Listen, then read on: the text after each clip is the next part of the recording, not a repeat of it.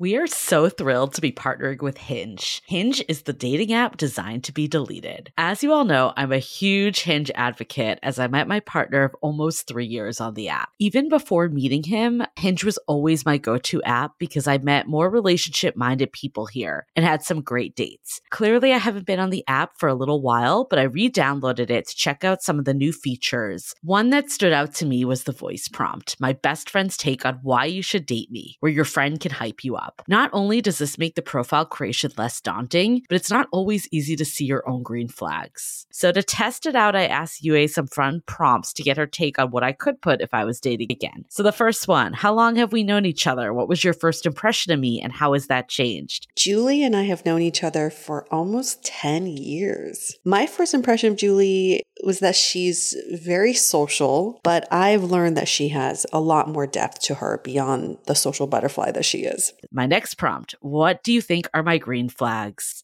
I would say she's deeply loyal. She believes in love, curious mindset, and she is fearlessly ambitious. And then last but not least, what kind of friend am I? Julie is the kind of friend who will always have your back, no matter what. Damn, that feels nice to hear. So download Hinge and try voice prompts today. Then find someone worth deleting the app for. I love wine, but sometimes it can get really expensive, which is why I'm so excited that today's episode is brought to you by Last Bottle Wines. If you don't know, they're a Napa-based online wine shop with a twist. They offer just one hand-picked wine per day until it sells out, which is often in hours. So new day, new wine, always at incredible prices. We're talking 30 to 70% off retail. And the best part is that there's no subscriptions, no fees, and no minimum purchase. Just a daily email with a really great wine. They're offering Dateable listeners 10% off your first order with code Dateable. And now is such a great time to join as their marathon sale is coming up on March 28th and 29th. They flip that one-day rule on its head and offer back-to-back deals, which means that wines are only up on the site for a couple minutes at a time and shipping is 100% free. They sent us a mini marathon package of some of their favorites, and let me tell you, they were delicious. Sign up at lastbottlewines.com and use the code Dateable and find out why Last Bottle is the most fun way to discover and buy amazing wine. The Dateable podcast is an insider's look into modern dating that the Huffington Post calls one of the top 10 podcasts about love and sex. On each episode, we'll talk to real daters about everything from sex parties to sex droughts, date fails to diaper fetishes, and first moves to first loves. I'm your host, Yue Xu, former dating coach turned dating sociologist. You'll also hear from my co-host and producer, Julie Krafchick, as we explore this crazy dateable world. Hey everyone, welcome to another episode of Dateable, a show all about modern dating where we are your investigative reporters because we are here to investigate why people do the things that they do and say the shit that they say when it comes to modern dating. I like that one. Meet your lovely investigative reporter, co-reporter here, Julie Krafchick. I like that title. I'm going to stick with that one from now on. That's a good one. It makes us sound very scientific. Right. It does. And I feel even more scientific because Yue and I have been really busy recording the last couple of days. We've been really pulling it up to top into high gear again. And we are ready for season 13, which will be next week. I can't even believe we're on season 13. It just never stops. 13. I had a friend ask me the other day. She was like, "You've been doing the podcast for a while. What season are you on now? Like 4 or 5?" I'm like, "No, 13. 13. Yes. And we're not going to give too much away, but we have a really amazing premiere episode for this season. And I will say the guest is scientific and it does have to do with sex because we are a sex podcast, obviously. Yes. Apparently, that's our rebrand, the Sexable podcast. This will be our last bonus episode for season 12 before we get into season 13. And the treat for you all this week is Julie was on a podcast to speak. Basically, I felt like it was kind of a panel. Yeah, I mean, it was with the California Groundbreakers podcast. They reached out, the host Vanessa, and she also had, speaking of scientific, I feel like this elevates me by default that I was on there with a professor in the attraction lab at UC Davis, who So fun. also, hint, we are going to have as a guest on our podcast because it was so fun talking with him, and you'll all hear on the episode. He has a lot of really interesting insights that is just a different lens of all this. Like, he studies this very scientifically. One thing that was very much noteworthy about this entire experience is that, Julie, you can fully grasp your title as a Bay Area expert now, because you, first of all, I think you have been in the Bay Area for 10 years now. Has it been 10 years? Yeah. Over 10 officially? years. I officially am a local. I don't know if locals would agree with that, but I'm going to go with that statement. I think it's like 10 years or more you become a local, You're right? not born and raised, but you're definitely more in tune with the Bay Area scene than most people, especially earning this badge of, 10 plus years in the area. And not only are you that, you are also an expert in Bay Area dating too. So see, you just got 2 new titles underneath your investigative reporter belt. I love it. But of course, as most guest appearances that UA and I are on, they always have to do with COVID dating. I feel like this has definitely been our year to be guests because it's like a whole new realm of dating that is uncharted territory, basically. And I think it's interesting because this episode, a lot of it is, what's going to happen? Are we in this hot vax summer? And, I think we still are, but there's a little bit of a twist that came with Delta for sure. And we dive into it. We won't go too deep, but just about what's going to happen after it. Like, are people going to be in Roaring 20s mode, or are we in FODA, fear of dating again? And if we are in Roaring 20s mode, how long does that last for before we go into another lockdown, which is my prediction, at least for LA. I think we're going to go into another lockdown. 2 people close to me had breakthrough COVID positive tests, which means they were vaxxed and tested positive for COVID. And both of them are very sick. Oh, shit. So this is troubling to me. Yes. And I think it's going to hinder the dating scene. I think this hot girl summer, hot vax summer, FODA is real because COVID is real still. I feel like we always love to, take the pulse out to our people and get a pulse of what everyone's feeling. So we ran 2 respective polls today. We had one that was on Instagram and one that was in the Facebook group. So it was really just trying to get a feel of who is experiencing FODA and who is I am ready to date again. I have 0 FODA. And you want me to give the results of the Instagram poll first? Yeah. Yep. Let's do that. We have 75%. Can you guess?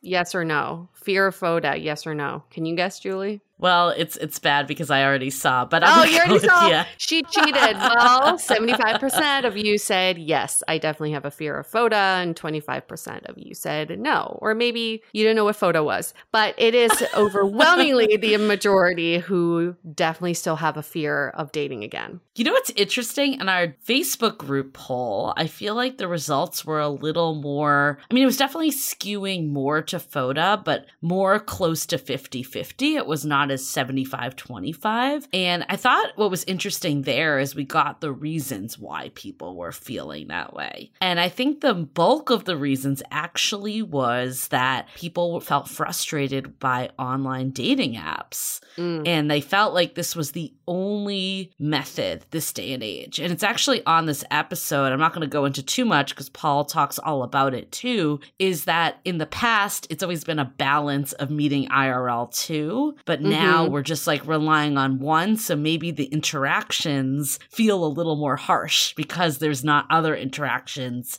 to balance it out. I thought that was interesting that a lot of people said that. There were definitely some trickling results for COVID, just fear of COVID again. Not as many, though, as others. So that's kind of an interesting aspect. I thought that might be a piece of it. A few other trickling responses of just social skills, but not as many, lack of social skills, not working that muscle. Not as many as I would have thought either. And then a couple comments around body image, which I thought was interesting just because because I mean, I've definitely felt this sometimes, during, you got your pandemic bod, right? The COVID-15 is a thing. So sometimes when that's happening, you don't feel as confident in dating. So it's interesting to hear some of the reasons that people were citing. And I'm sure there's even more, but the whole like dating apps as a continued frustration seems to be something that really is holding people back. So it sounds like it's the same as pre-COVID. The only thing different on that list is COVID. Everything else stays the same. So we're just back to where we were before.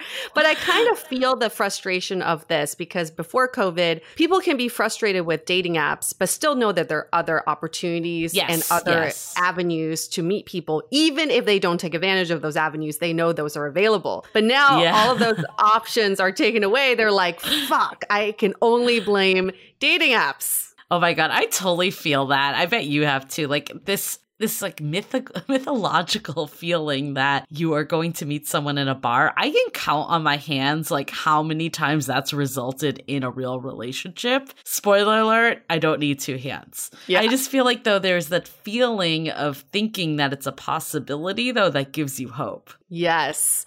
And then you think about your meet cute story of like walking into a coffee shop or walking down the street and bumping into someone. And then you go home and you go on the dating apps and you're like, this does not mimic the fantasy that I have created in my head. It's the same, y'all, before and during and after COVID. Hate to burst your bubble. It's the same either way. But mindset is so huge in all of this. And we totally feel you. If you have FODA, you are obviously not alone. But also we totally get it. We've all been there. And now it's even more amplified because even thinking about going on that first date, where do you go? How do you date? What questions do you ask? Now it's like just asking if someone's vaxxed is not even enough. It's like, have you had a recent negative COVID test? Probably plays into it. But my prediction is maybe all those dating events, those singles events may make a comeback if they make people take a same day PCR test, show us your negative test result, and then that night you can join this event. So it's more of a safe space. That is so much fucking work though.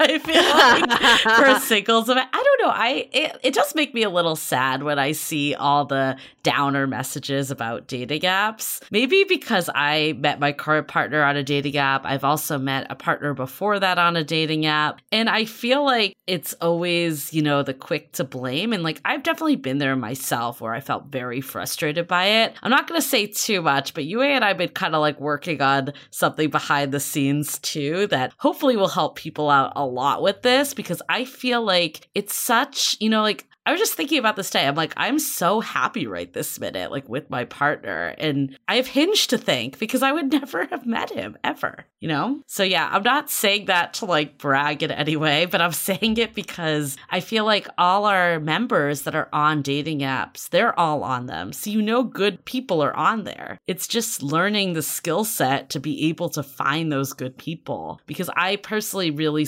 believe strongly they exist. There's something really problematic going on, and I think it has to do with stigma, is that often we hear people talk about dating apps and specifically call one or two out as the bad ones they've had experience with. But when people have met people on dating apps, they don't say, oh, I met this person on Hinge. What a lovely app. They say, oh, we met online. So I think the dating apps are getting shunned in a way because we are not celebrating the matches that we have had on these dating apps, and we're not calling out the apps specifically. So maybe this is a challenge for our listeners, is that if you have had good luck in the past on apps, even if those relationships didn't work out, at least give the apps a shout out. So we're putting that into the universe instead of all this like, I hate Hinge, I hate Bumble, I hate Coffee Meets Bagel. What about like, I met a partner who I was with for 3 months from Hinge, and it was a lovely time. Right. I don't know. I feel like I would gladly be the spokesperson for Hinge.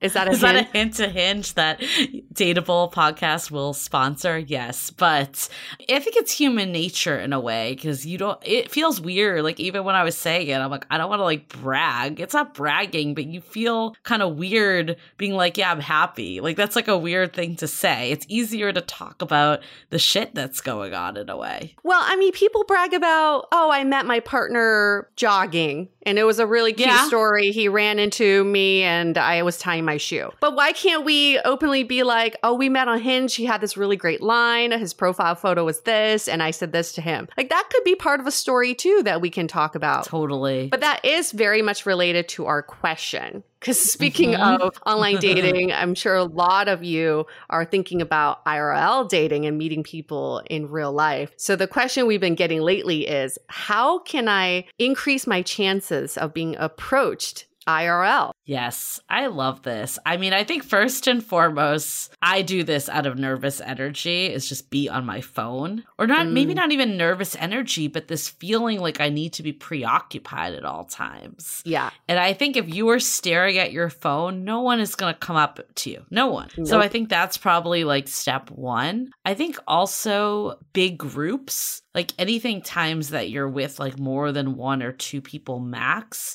it's very, very intimidating for someone to come up to you. So I think some of approachability is, like setting yourself up that you look like someone that wants to be talked to, whether that's like freeing yourself from distractions, but also not making the barrier so huge that someone has to fight their way through. Yeah. Think about the other person. The other person's biggest fear is rejection. They don't want to be rejected. So when they see you, they're looking for all the signs to lessen their chances of rejection. So one way people can do that is the approachability.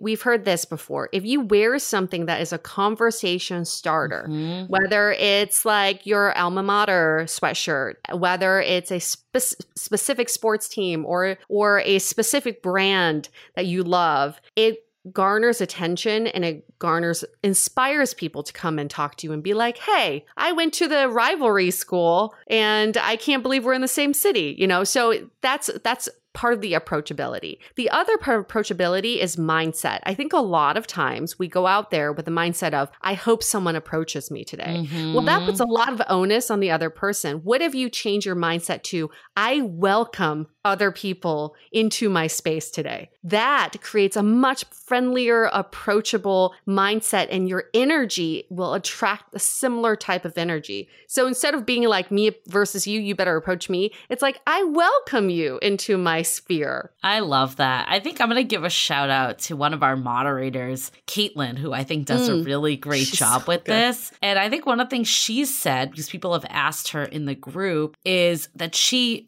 positions herself. Like if she goes to a brewery, or basically part of positioning yourself is finding locations that are going to be filled with the types of people you want to be meeting. So that's step one. And then she'll find that, like, let's say she's in a brewery, she'll find the area that's near, hot guys, because she's straight and that's who she's attracted to. And I think that positioning, you're kind of like allowing like what you just said, Yue, is like meeting that person halfway. Like how can you be like totally in an area that someone has no line of sight to you and just hope that they get like this, radio signal to come over and find you? Yes, perfect. Being approachable in real life just means you have to make yourself approachable.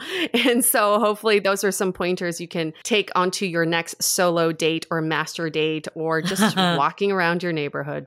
I think the other piece is that we're always in our head that like people, that we're hoping they approach us. But why not approach them? If everyone else is hoping they're getting approached too, then that kind of is what ends up happening, is no one's approaching anyone. I mean, I feel like there's no harm in just like making some small talk to someone. I know it's easier said than done. It's not something I'm good at all. So I'm not like saying that, it's the easiest thing to do, but I think sometimes people get in their head with it that someone doesn't want to talk to them, but at the same time, that's why they're out and about hoping that someone talks to them. Yeah, stop putting the onus on other people. And what can you do in this moment in time to get what you're looking for, right? So taking control of all that. So hopefully that could be a question for a future episode. How do you approach people in real life? Look for that coming soon on the Dateable podcast. Let's get into some announcements for this week. In addition to our new season starting, we are also rolling out our new version of the sounding board. So we've been talking about this for quite a bit. Sounding board is the next level of Dateable. If you want to connect with, think about it as like taking our relationship to the next level. Dateable is kind of like you're just talking to each other, which is great. But sounding board is like we're in some sort of like a thing, a situationship, right? And and it's a committed relationship. It's committed, yeah. So okay, fine. It's a relationship. It's official. And not only are you in a relationship with Julie and I, you're in a relationship with all the other people that are part of the community. So we've been iterating on what the sounding board should be like. And it's been such a wonderful experience. And we know that for this next iteration, we want a little bit more intimacy and a little bit more time with all of you. So the new version of the sounding board is that there's only one level, which makes it much easier. And this level includes podcast discussions, because we realize after you listen to an episode, there's a lot to talk about. And maybe there are other people in your life who don't listen to Dateable and you don't know, you can't talk to them about the episode. So why not be part of a group of people who listen to the same episode as you and they want to talk about it? The other part of the sounding board that we're really excited about are what we're calling office hours with Julie and I, where you get a chance to chat with us about anything. And this is on a monthly basis where you get this designated time with the two of us, and it is a free open forum for you. Anything you want to talk about. And you can also, what I love about it is that you can learn from other people what they're going through. And one, realize you're not in this alone. And two, learn from other people's challenges or experiences. It's kind of like a mastermind group that you'll have the opportunity in the office hours. We're kind of transforming these from coffee chats, and we'll have the opportunity to like get specific on things that are happening on your dating life and get UA and I's feedback in addition to anyone else that's in that room at that time. And then in addition to that, you'll be getting these discussions like UA alluded to, and some of that might be recapping a past podcast, but some of it also is we're kind of going to have, I hate using the word curriculum, but it's almost like a list of more curated topics. Like, for example, one could be approaching in real life. Like, what is allowing people to have this open conversation where we kind of get ideas from each other. I think obviously the podcast is great, but we're just talking out to you all, where this allows you to kind of, be talking to each other. And someone might have been even listening to what UA and I just said and was like, oh, that sparked this idea and this idea. And I think having the ability to do that in a discussion is going to be really great. And the topics are going to range from all sorts of things to kind of these tactical topics, all the way to do I want children? How do I communicate that to a partner? These deeper questions that we're going to go, much deeper, and it's going to be great. I'm very excited. Our hosts are going to be leading a lot of these. It's going to be I'm very excited for this next evolution of the sounding board. So find out all about it at dateablepodcast.com/sounding board. We're going to be rolling out a lot of content about the sounding board on our social channels, as well as in the Facebook community, which is called Love in the Time of Corona by the Dateable Podcast. Thanks to all of our new members who've joined recently. A whole influx. I think it's because of the Delta variant. It's like, boom, we're back at it. Everyone's out searching for Love in the Time of Corona again. Thanks to all the new members joining us. But look for all of that content. We'll be rolling that out. In the meantime, feel free to DM us on Instagram because we are pretty active there. Yep, and definitely follow us at Dateable Podcast. Awesome. Let's get into our sponsors. This episode is made possible by Lugz. Amidst the golden age of the 90s, Lugz found its footing as a leader within the footwear and fashion space. Priding itself on quality materials and supreme comfort, the brand never wavered with the passing of trends. Whether you remember the brand's early appeal within the hip-hop culture or the countless celebrity endorsements, one thing remains the same: Lugz's distinctive style. Julie and I both have a few different styles of Lugz shoes, ranging from their iconic boots to their canvas sneakers. Even though their so different in style, one thing remains the same. They're all so comfortable and light. I love my flirt high-zip boots that I can wear with cute summer dresses, and my canvas sneakers go so perfectly with my jeans and t-shirts. Fun, comfortable, everyday wear, realistically priced and affordable. So go treat yourself. You can never have too many pairs of lugs. Exclusively for our beautiful listeners, get 30% off full price items now by going to lugs.com and entering the code DATEABLE. Again, that's LUGZ.com and entering the code DATEABLE for 30% off full price items.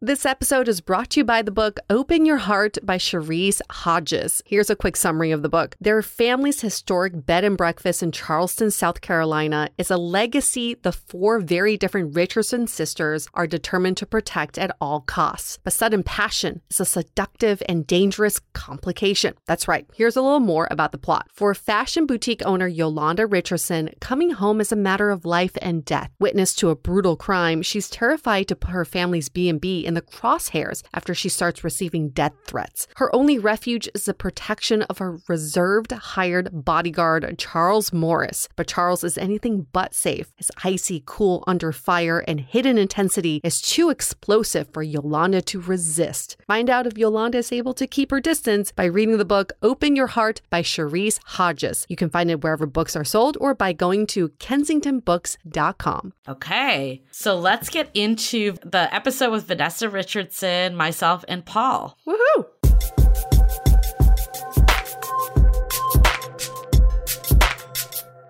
Welcome to California Groundbreakers, which focuses on the place that starts trends, starts movements, and shakes up how things are done nationwide and around the world.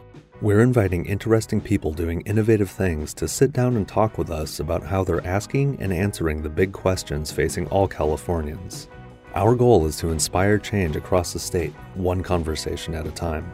We've created a podcast series called This Changes Everything, which focuses on what California will look like in the post-pandemic future.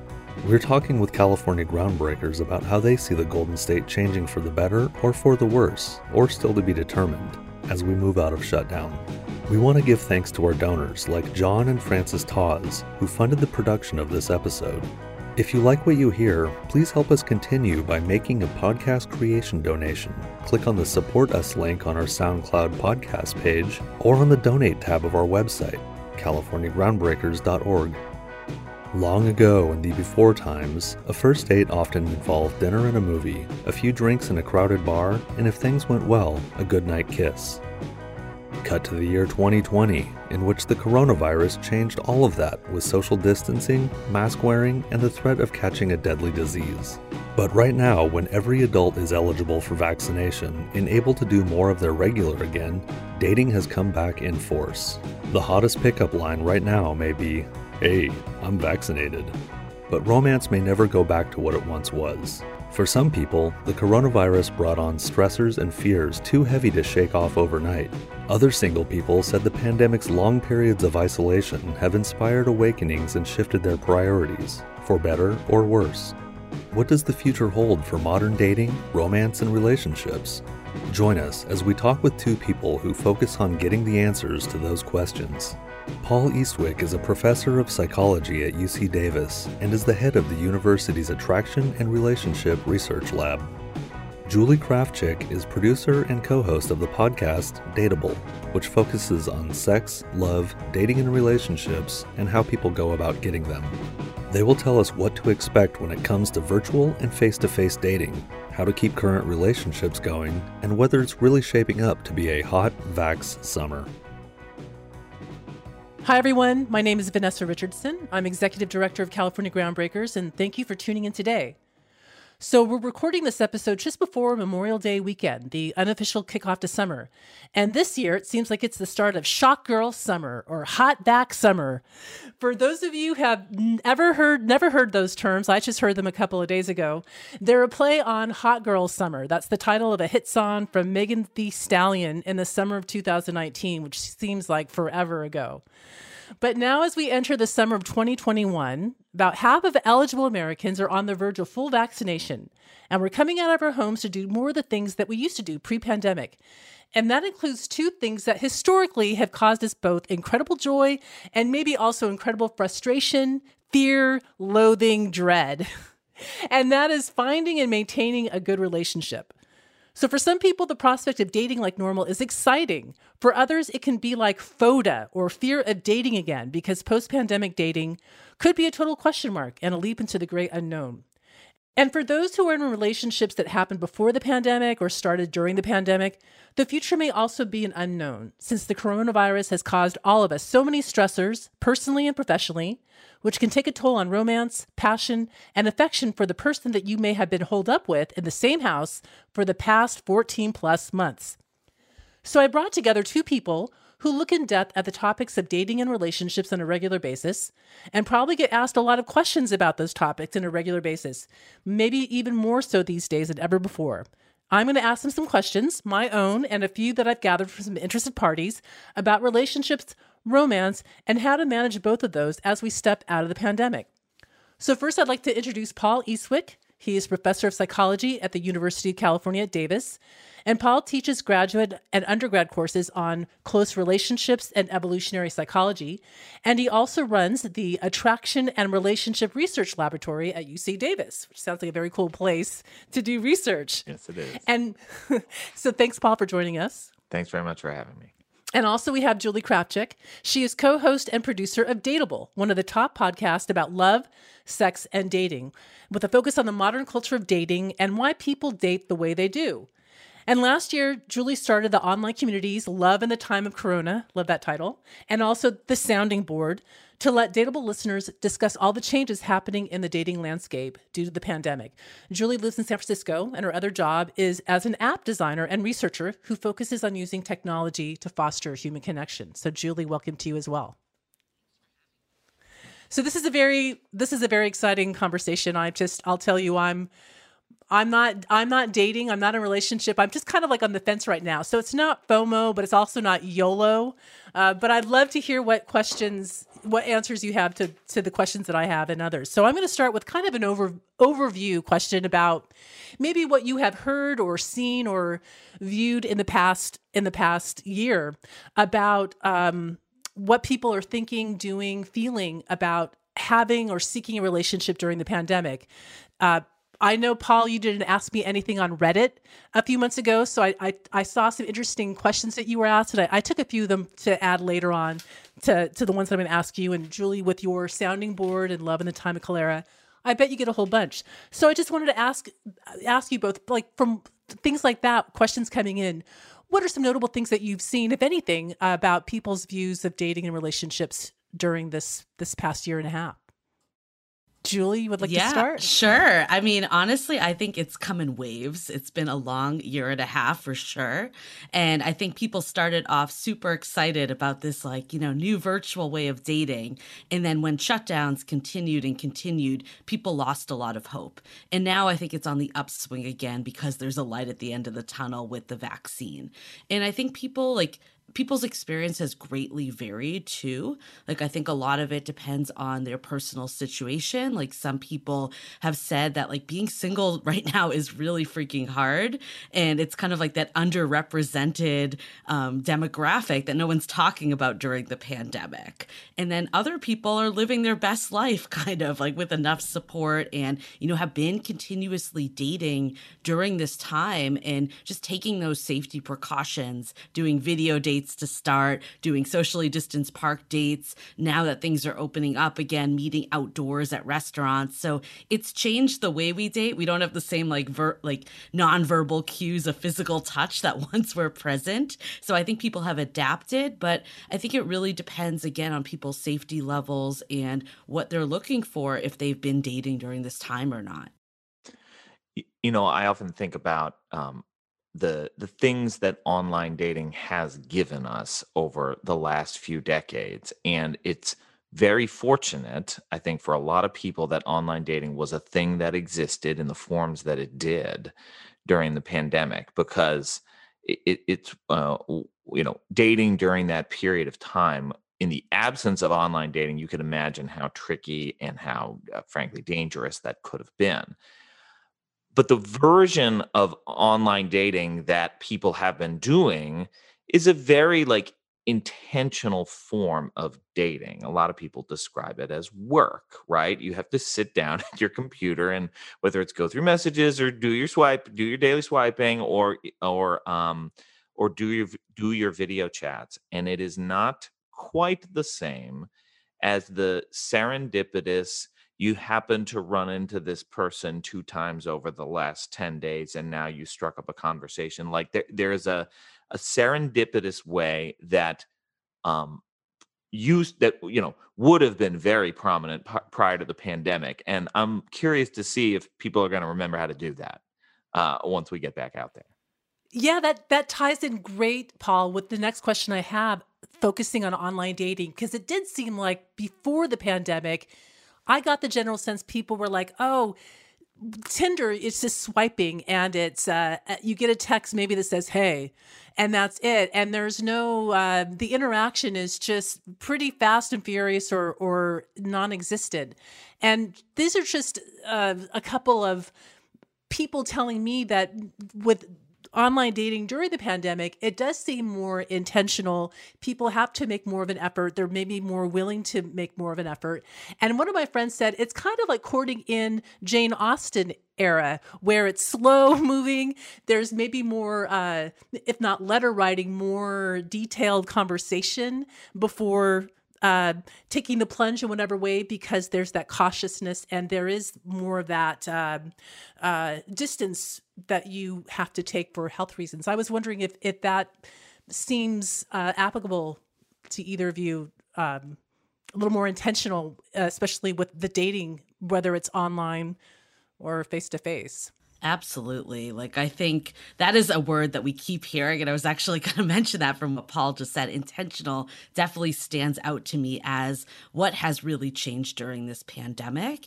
And app usage has been super interesting because a lot of, like the Bay Area apps have been around for a long time. So this has been something that's been prominent in a lot of our dating lives before the pandemic. But what we've noticed with our communities, it's all around the country. We even have people in different countries that are weighing in, and a lot of people of different demographics. We have people that range from, Gen Z to Gen X. And I think a lot of people are trying online dating for the first time, which, because they were forced to, right? Like there's no other outlet.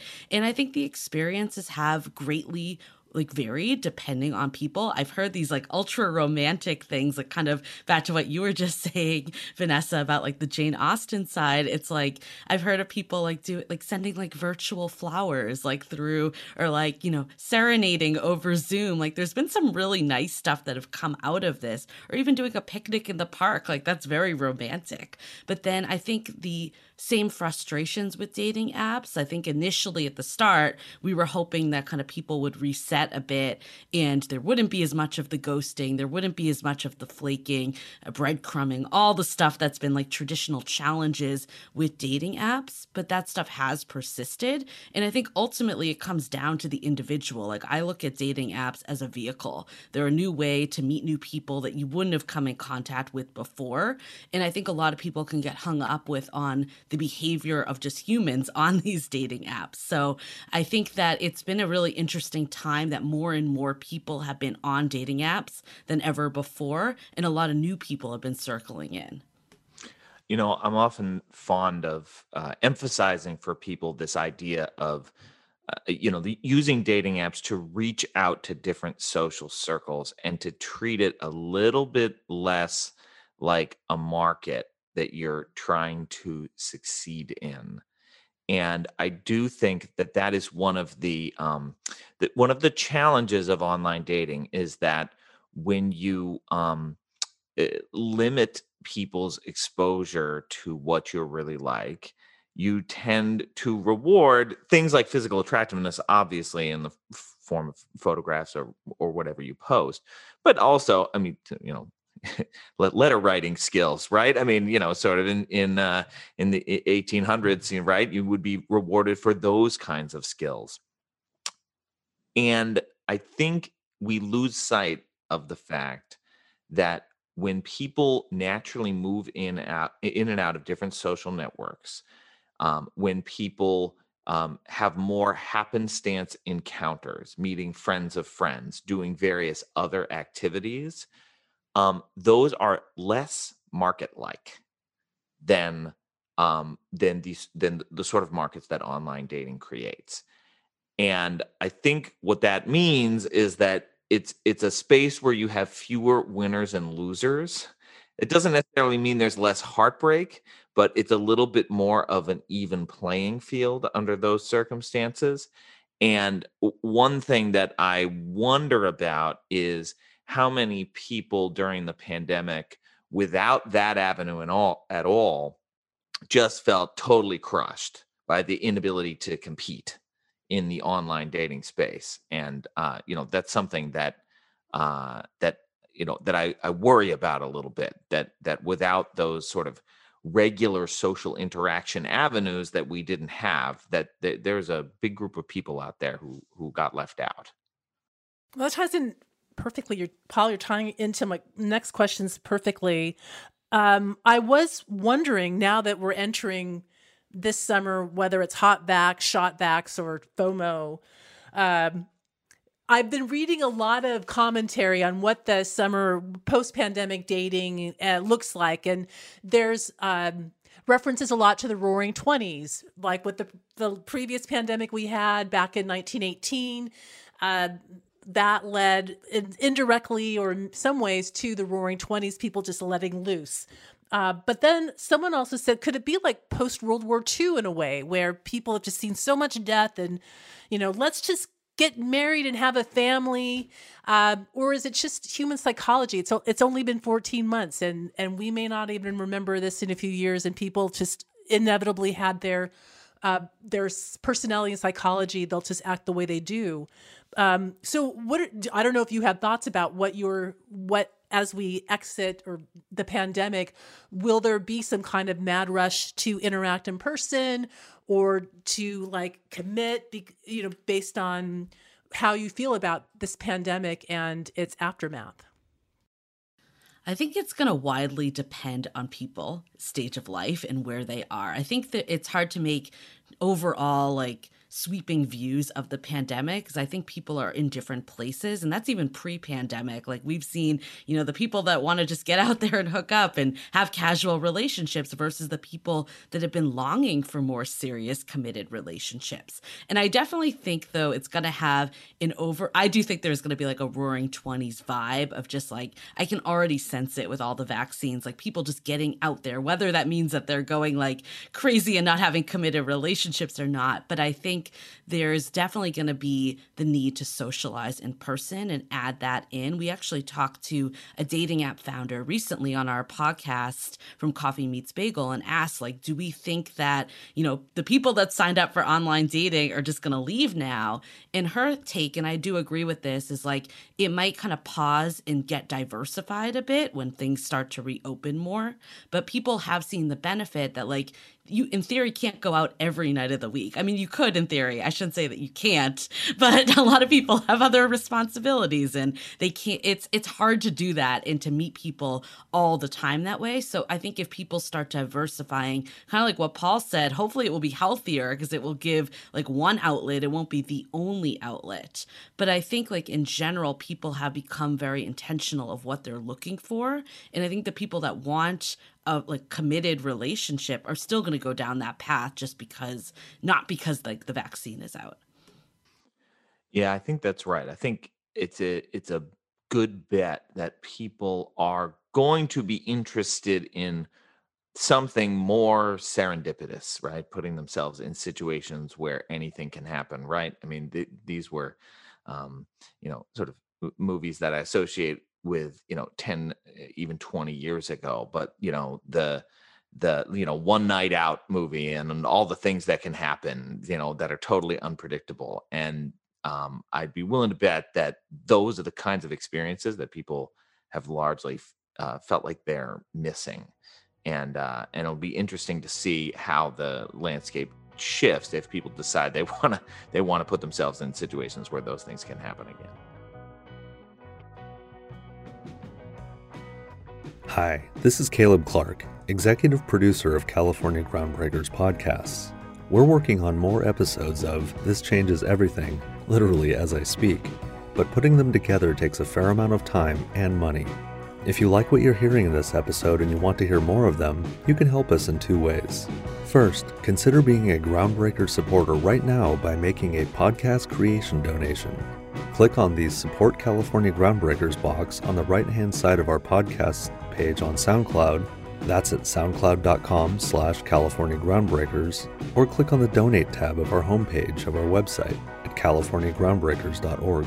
And if you have questions to ask about how California will change in post-pandemic times, or you want to suggest a topic to cover, or an expert to interview for an episode of This Changes Everything, email us at info@californiagroundbreakers.org and give us a few details so we can get in touch. Thanks for lending us your ears and giving us your support as well. We're doing an episode right after yours, looking at youth and young adults, just how the pandemic has changed so many things for Gen Zers and young millennials. And actually, this ties into a question I have for you, Paul, that you got on an Ask. Again, I mentioned up top, you did a Reddit Ask Me Anything. I think it was 3 months ago. It definitely was spring. And I thought this was an interesting question you got, because I feel like I hear this a lot and I read this a lot about what's your opinion on love that doesn't feel ultra passionate. So this person was 31 and in a 1-year relationship, a COVID-19 relationship, where he felt that she wasn't the one. It feels more mature compared to one that he had at 20 years old, love at first sight and butterflies. But I find it difficult to judge. So what do you do when you don't consider yourself massively in love?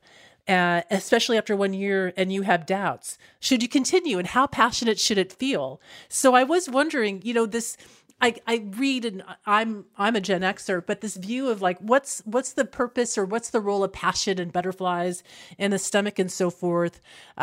This maybe isn't just a pandemic specific question, but maybe this view of relationships going forward. What does passion have to do with it anymore? Is it more or less, or again, is that just a sweeping generalization? But it just seems like a question. When I saw that one, I thought, I keep seeing a lot of people asking questions like that just in my personal life. So I wasn't sure if it was a trend. Yeah, no, I mean, this is a tricky question. And with all of any questions that end up getting sort of bound to a specific narrative. I mean, I think that, we all are sort of aware of this when it's our own lives, but it's hard to appreciate when it's about other people's lives, is that there's, a deep narrative that emerges in the context of any one relationship, right? How did you get to this point? And where was the passion and where did it go? Because it usually does fade. At least to some extent for most people. That is the average thing that you tend to see. And, are there things you can do to get it back? Probably. There are ways of changing activities and doing more novel and exciting things together that have been shown that can increase passion to some extent.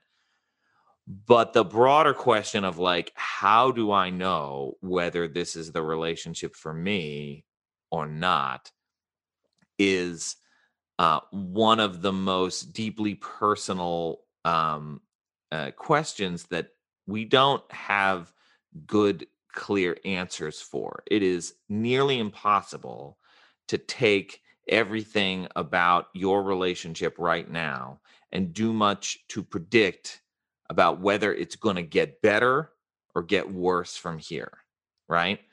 Right? It's like the best we have is the moment of where you are right now.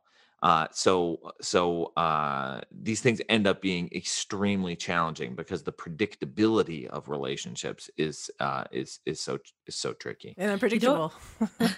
What's really fascinating though is that a lot of people that have had COVID relationships, their relationship has been set up differently depending on when they met during COVID, of course. But the people that have met when we were really homebound, a lot of them are like doing their first trips together, their first like meeting of friends and like family family and like stuff that they might have done earlier on because of COVID, right? So I think I don't think we have like the data at this point to see how these turn out because it's just too early. But it's going to be really interesting to see if like there's an opposite passion spike because they're now like doing more like activities and doing more stuff out in the world.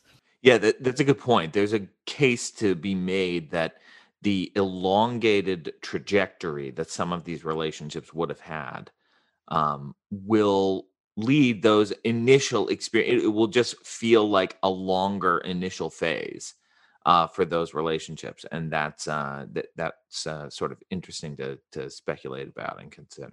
Yeah, we've also heard about turbo relationships. I'm not sure if this is a term that has basically been like the relationship on turbo speed. So like people that, are like moving ultra fast because, like with the pandemic, people are doing less serial dating. They're committing faster, especially when there's, sexual activity involved. It's like, COVID is an STD. So it's like there's different things that have changed the way that people like project their relationship timelines.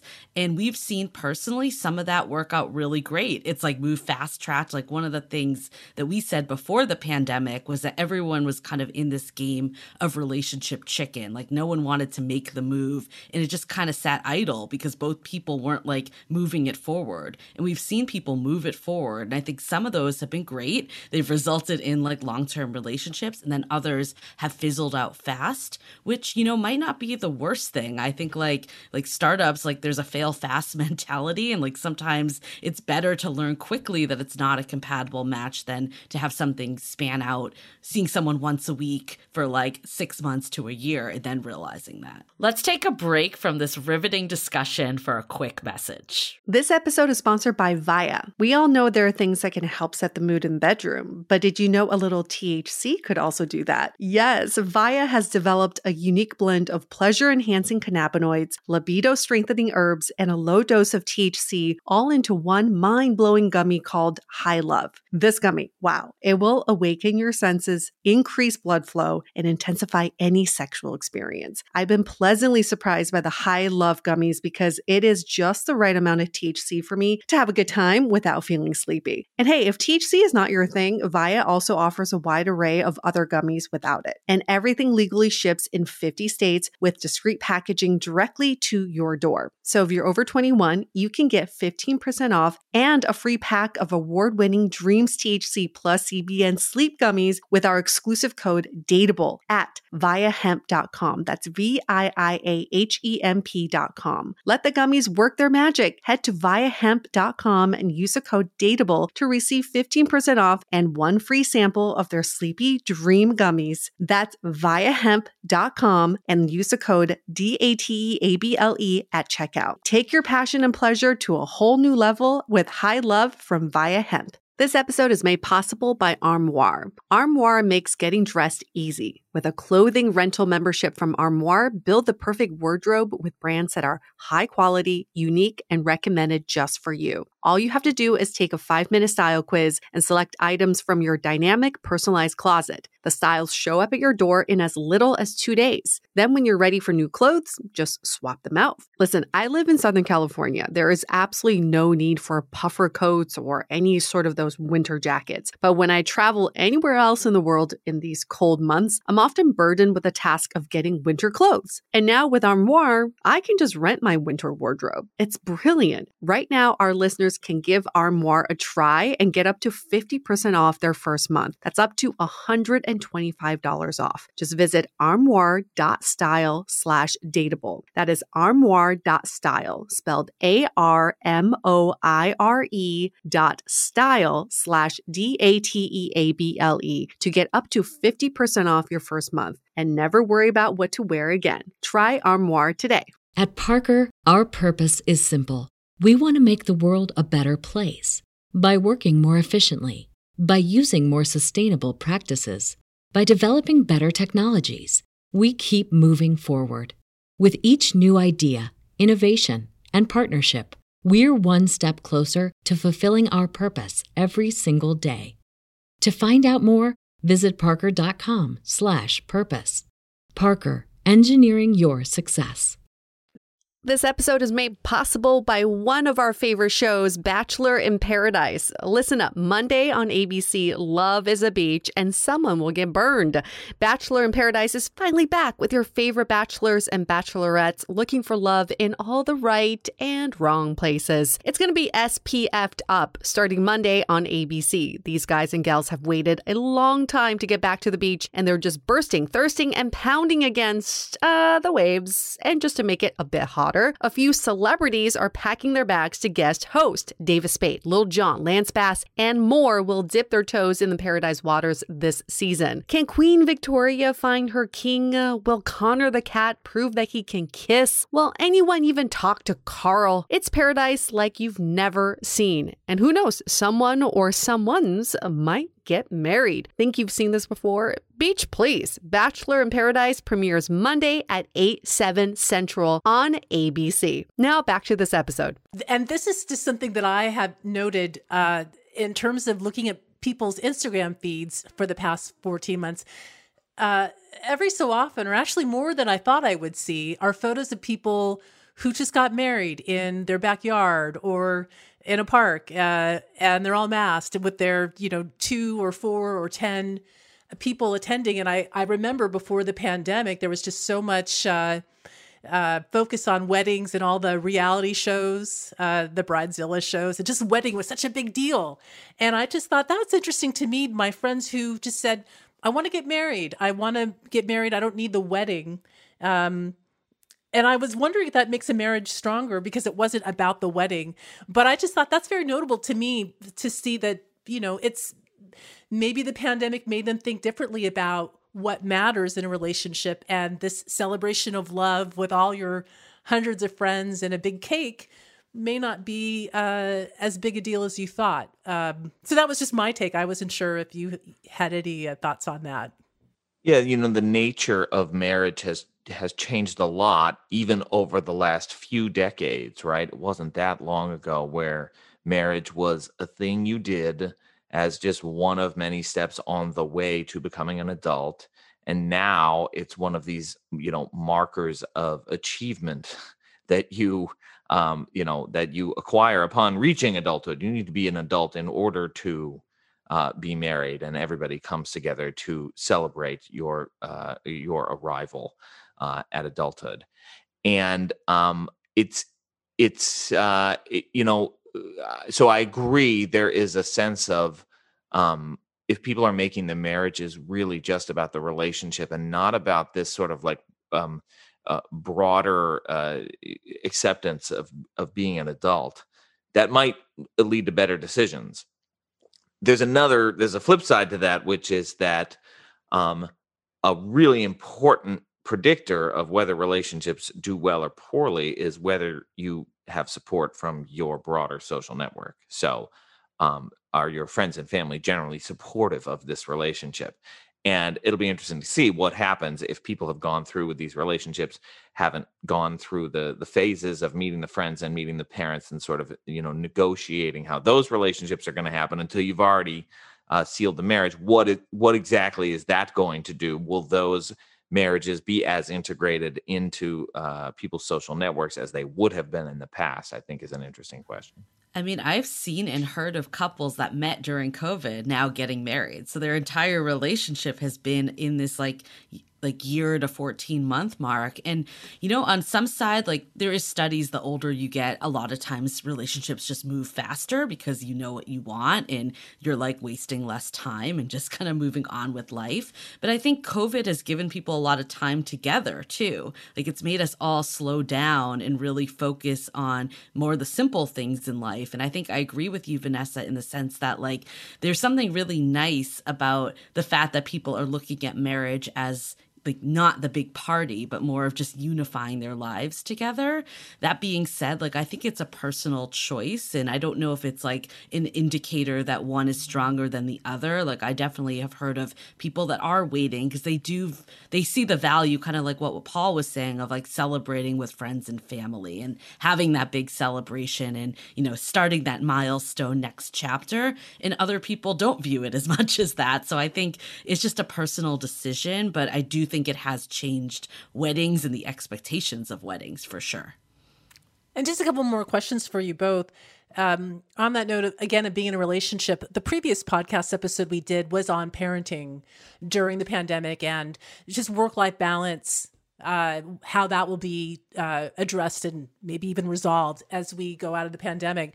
But I was talking to two working parents, two working mothers, and I think like many of you, you also know working parents, and just the frustrations just, multiplied during the pandemic. And it did make me think about, we're talking about childcare and work, but we didn't talk about relationships in that episode, but it did make me think, how are these relationships coping? How can they handle them? How can they keep, sanity and closeness? And I know we talked about this earlier, but I was wondering specifically what you're seeing and what you're thinking about relationships that have been taking so many stressors the past year and a half.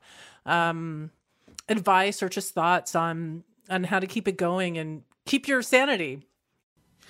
I mean, I think the pandemic has definitely shined a light on what is happening in relationships. I've heard of couples that have really thrived and brought their relationship to the next level because they're now spending all this time together. There's not as many distractions. But then I've also heard of the couples that a lot of the issues are coming to the surface. And I totally agree that when children are in the mix and homeschooling and other stressors, there's been a lot. I think there's two camps of people. There's the camp people that have had it's been difficult in the pandemic because it's changed up their life, but they haven't had as many stressors necessarily as people that have lost their jobs or had someone ill from the pandemic or been homeschooled. So I think there is a difference in how people are reacting to the pandemic based on individual circumstance. So I think it has brought, in the times of stress, has brought things to the surface that people maybe weren't communicating beforehand. And I mean, you've heard in China, there was a lot of divorces. I haven't heard as many stats, I don't know, Paul, if you have, in the US that happening as much, but there was a wild range of divorce that happened in China because of the pandemic from this. And I think, though, I've definitely heard stories of people that have split during this time, too, because it's things that have come to the surface that were issues before, but have just resonated so much further. Yeah, it's, these are good questions. And, the speed of our discipline works such that we probably won't have good answers about this for a little while. For whatever reason, the kind of close relationships work we do, we don't work on the same time scale as the epidemiologists. So it'll take us a little while before we're really able to unpack sort of what happened to couples during the pandemic. What did stressors do on average? I mean, it's a given that stress is not good for relationships in general, but the question is which couples experienced sort of lockdown, extended time together as a stressor, and which ones didn't. And what seems clear is that what sort of these extended periods at home would have done is increased closeness, but in a literal way, right? Closeness in the form of we are spending more time together. Our decisions are more interdependent because now it's all meals together. Maybe before it was just one or even 0 per day, depending on the kind of work you did. But if you were able to do your job pretty well from home, and really what happened to you was that you didn't have to do difficult commutes anymore. And now you get to do multiple meals a day with your partner. That could be a great thing for your relationship. Other people, like you were saying, Julie, it could very well expose all sorts of rifts that people were just able to ignore before because the literal closeness wasn't there. That sort of allowed them to get by without these things. So closeness is a tricky thing. If you end up with more of it, you may discover all sorts of new opportunities in that relationship, or you may discover there were things that weren't working so great. All right, last question for you both, and this is an advice one, honestly, because it feels again like there's a lot of people who want to go out just to enjoy the summer and just to get out now that June 15th is that magic date when we can all unmask here in California. But there's still, it feels, and I know I feel this way too, it's just that it has been a year and a half, and being socially awkward and maybe not remembering what things were like or how they will be like now. Do you have any advice about, leaving the house and going out to be social, whether you're looking or not, and getting over maybe that uncertainty or facing the uncertainty about dating in a post-pandemic era? Yeah, I think this is very real. Like, I think we all thought like, oh, as soon as we're let out, it's going to be super easy. We're going to do this. But there's been so many things of like, I've lost all my social skills during this time. And I think, again, it's case by case. Like, I think the people actually in our own community, loving the time of Corona and the Sounding Board, they've actually been like flexing their social muscles virtually during this time. And I'm sure there's other ways that people have been doing this. Clubhouse has like exploded during this time, and other apps like that to recreate some of this virtually. That being said, that's not the same as in person. And I think sometimes it's going to be a personal decision of how do you ease back in? Like, we've heard people even say like, I'm used to wearing sweatpants, like wearing real clothes is overwhelming. So I think it's like, maybe you're not going out in a super like fancy dress day one. Like, it's like, how do you take those baby steps? And again, with dating too, it's like, maybe you're not overloading your calendar. Maybe you're still doing video. Like, we've heard from people that overall video has been a great way to screen dates. People don't want to be on video calls forever anymore, but it's still a good way to like get excited about the date, feel more comfortable about who you're meeting. So maybe that stays. And I think there's a lot of social proof that will stay. So maybe it's just easing back in and taking the little steps that you need. And I think just saying to people on dates, like, hey, I like being honest, like I feel socially rusty. Like I am a little uncomfortable right now, but I'm super excited to be here with you. It's like all how you can be vulnerable and spin it. I think that's right. I think it's going to be a lot of the whole body nonverbal stuff that's going to feel especially odd in the beginning, right? When you're, the idea of standing and talking to somebody face to face, like looking at them in the eyes, like their actual eyes that are just a few feet away from you, like, boy, does that sound unusual and like something that we haven't done on a regular basis. And so, yeah, people need to give themselves a break to the extent that feels awkward and unusual. Maybe try doing some social things where you don't have to look directly at each other, whether that's you're sort of facing in the same direction, talking. I mean, I associate with like the typical way that men interact with each other is sort of we're looking kind of in the same direction, but definitely not at each other, and that makes handling the nonverbals a little easier. I think just picturing that on a date, kind of like side eyeing someone. Yeah. I think the one thing that actually is going to come out from this is people need to be more verbally expressive. Like in the past, you would, like indicators of interest on a date would be like touching someone's leg or like lightly touching their arm. And that I don't think is going to like jive well in this post-pandemic world. I think it's going to be more like, hey, can I kiss you? Like actually saying it, not just going in for it. Because that could be very jarring when, we haven't been doing that for quite some time. Please submit a request in writing. Yeah. Flowery Jane Austen style, please. Yeah. All right. Well, I bought a dress. Oh my God. Now I'm like, after hearing this, I'm not sure. I did buy a dress. I bought a lipstick. I bought some sandals because I do want to enjoy the summer. It's my favorite season. Mm-hmm. Whether we'll meet anyone or not, who knows? But it's just very fun to get out again. And this has been very, very useful information for me, at least. I'm hopefully for others. So I want to say thank you. Thank you, Julie. Thank you, Paul, for coming on and talking to us about this, what this summer will look like, whether it's hot vax or not. It's going to be interesting to see. And Paul, I look forward to seeing that study whenever it comes out. Yeah. Thank you for having us. This was so fun. Yes, thanks a lot. You've been listening to California Groundbreakers This Changes Everything, Episode 9, which was recorded on May 27th, 2021. Thanks to Paul Eastwick and Julie Krafchick for taking the time to talk with us. Special thanks again goes to our donors, John and Francis Taz, for funding the production of this episode. Also, thanks to Nate Graham and Caleb Clark for recording and producing this podcast. And of course, thanks to you for listening. If you find our podcasts worth listening to in these difficult times, please make a donation and support our efforts to produce informative and inspiring conversations about what Californians should expect in the post-pandemic future. You can do that, as well as keep tabs on upcoming podcast episodes, events, and other information about us by going to our website, californiagroundbreakers.org.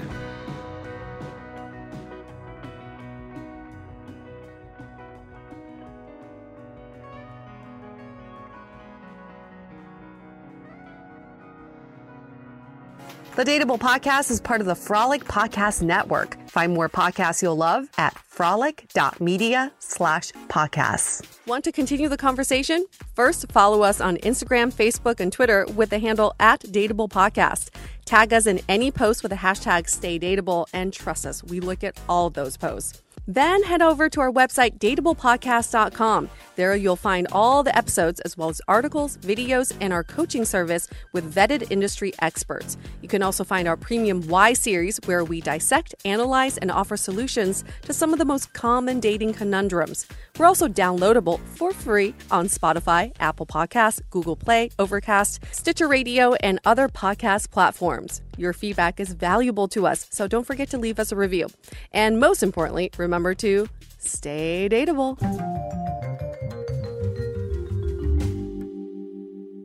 At Parker, our purpose is simple. We want to make the world a better place by working more efficiently, by using more sustainable practices, by developing better technologies. We keep moving forward. With each new idea, innovation, and partnership, we're one step closer to fulfilling our purpose every single day. To find out more, visit parker.com/purpose. Parker, engineering your success.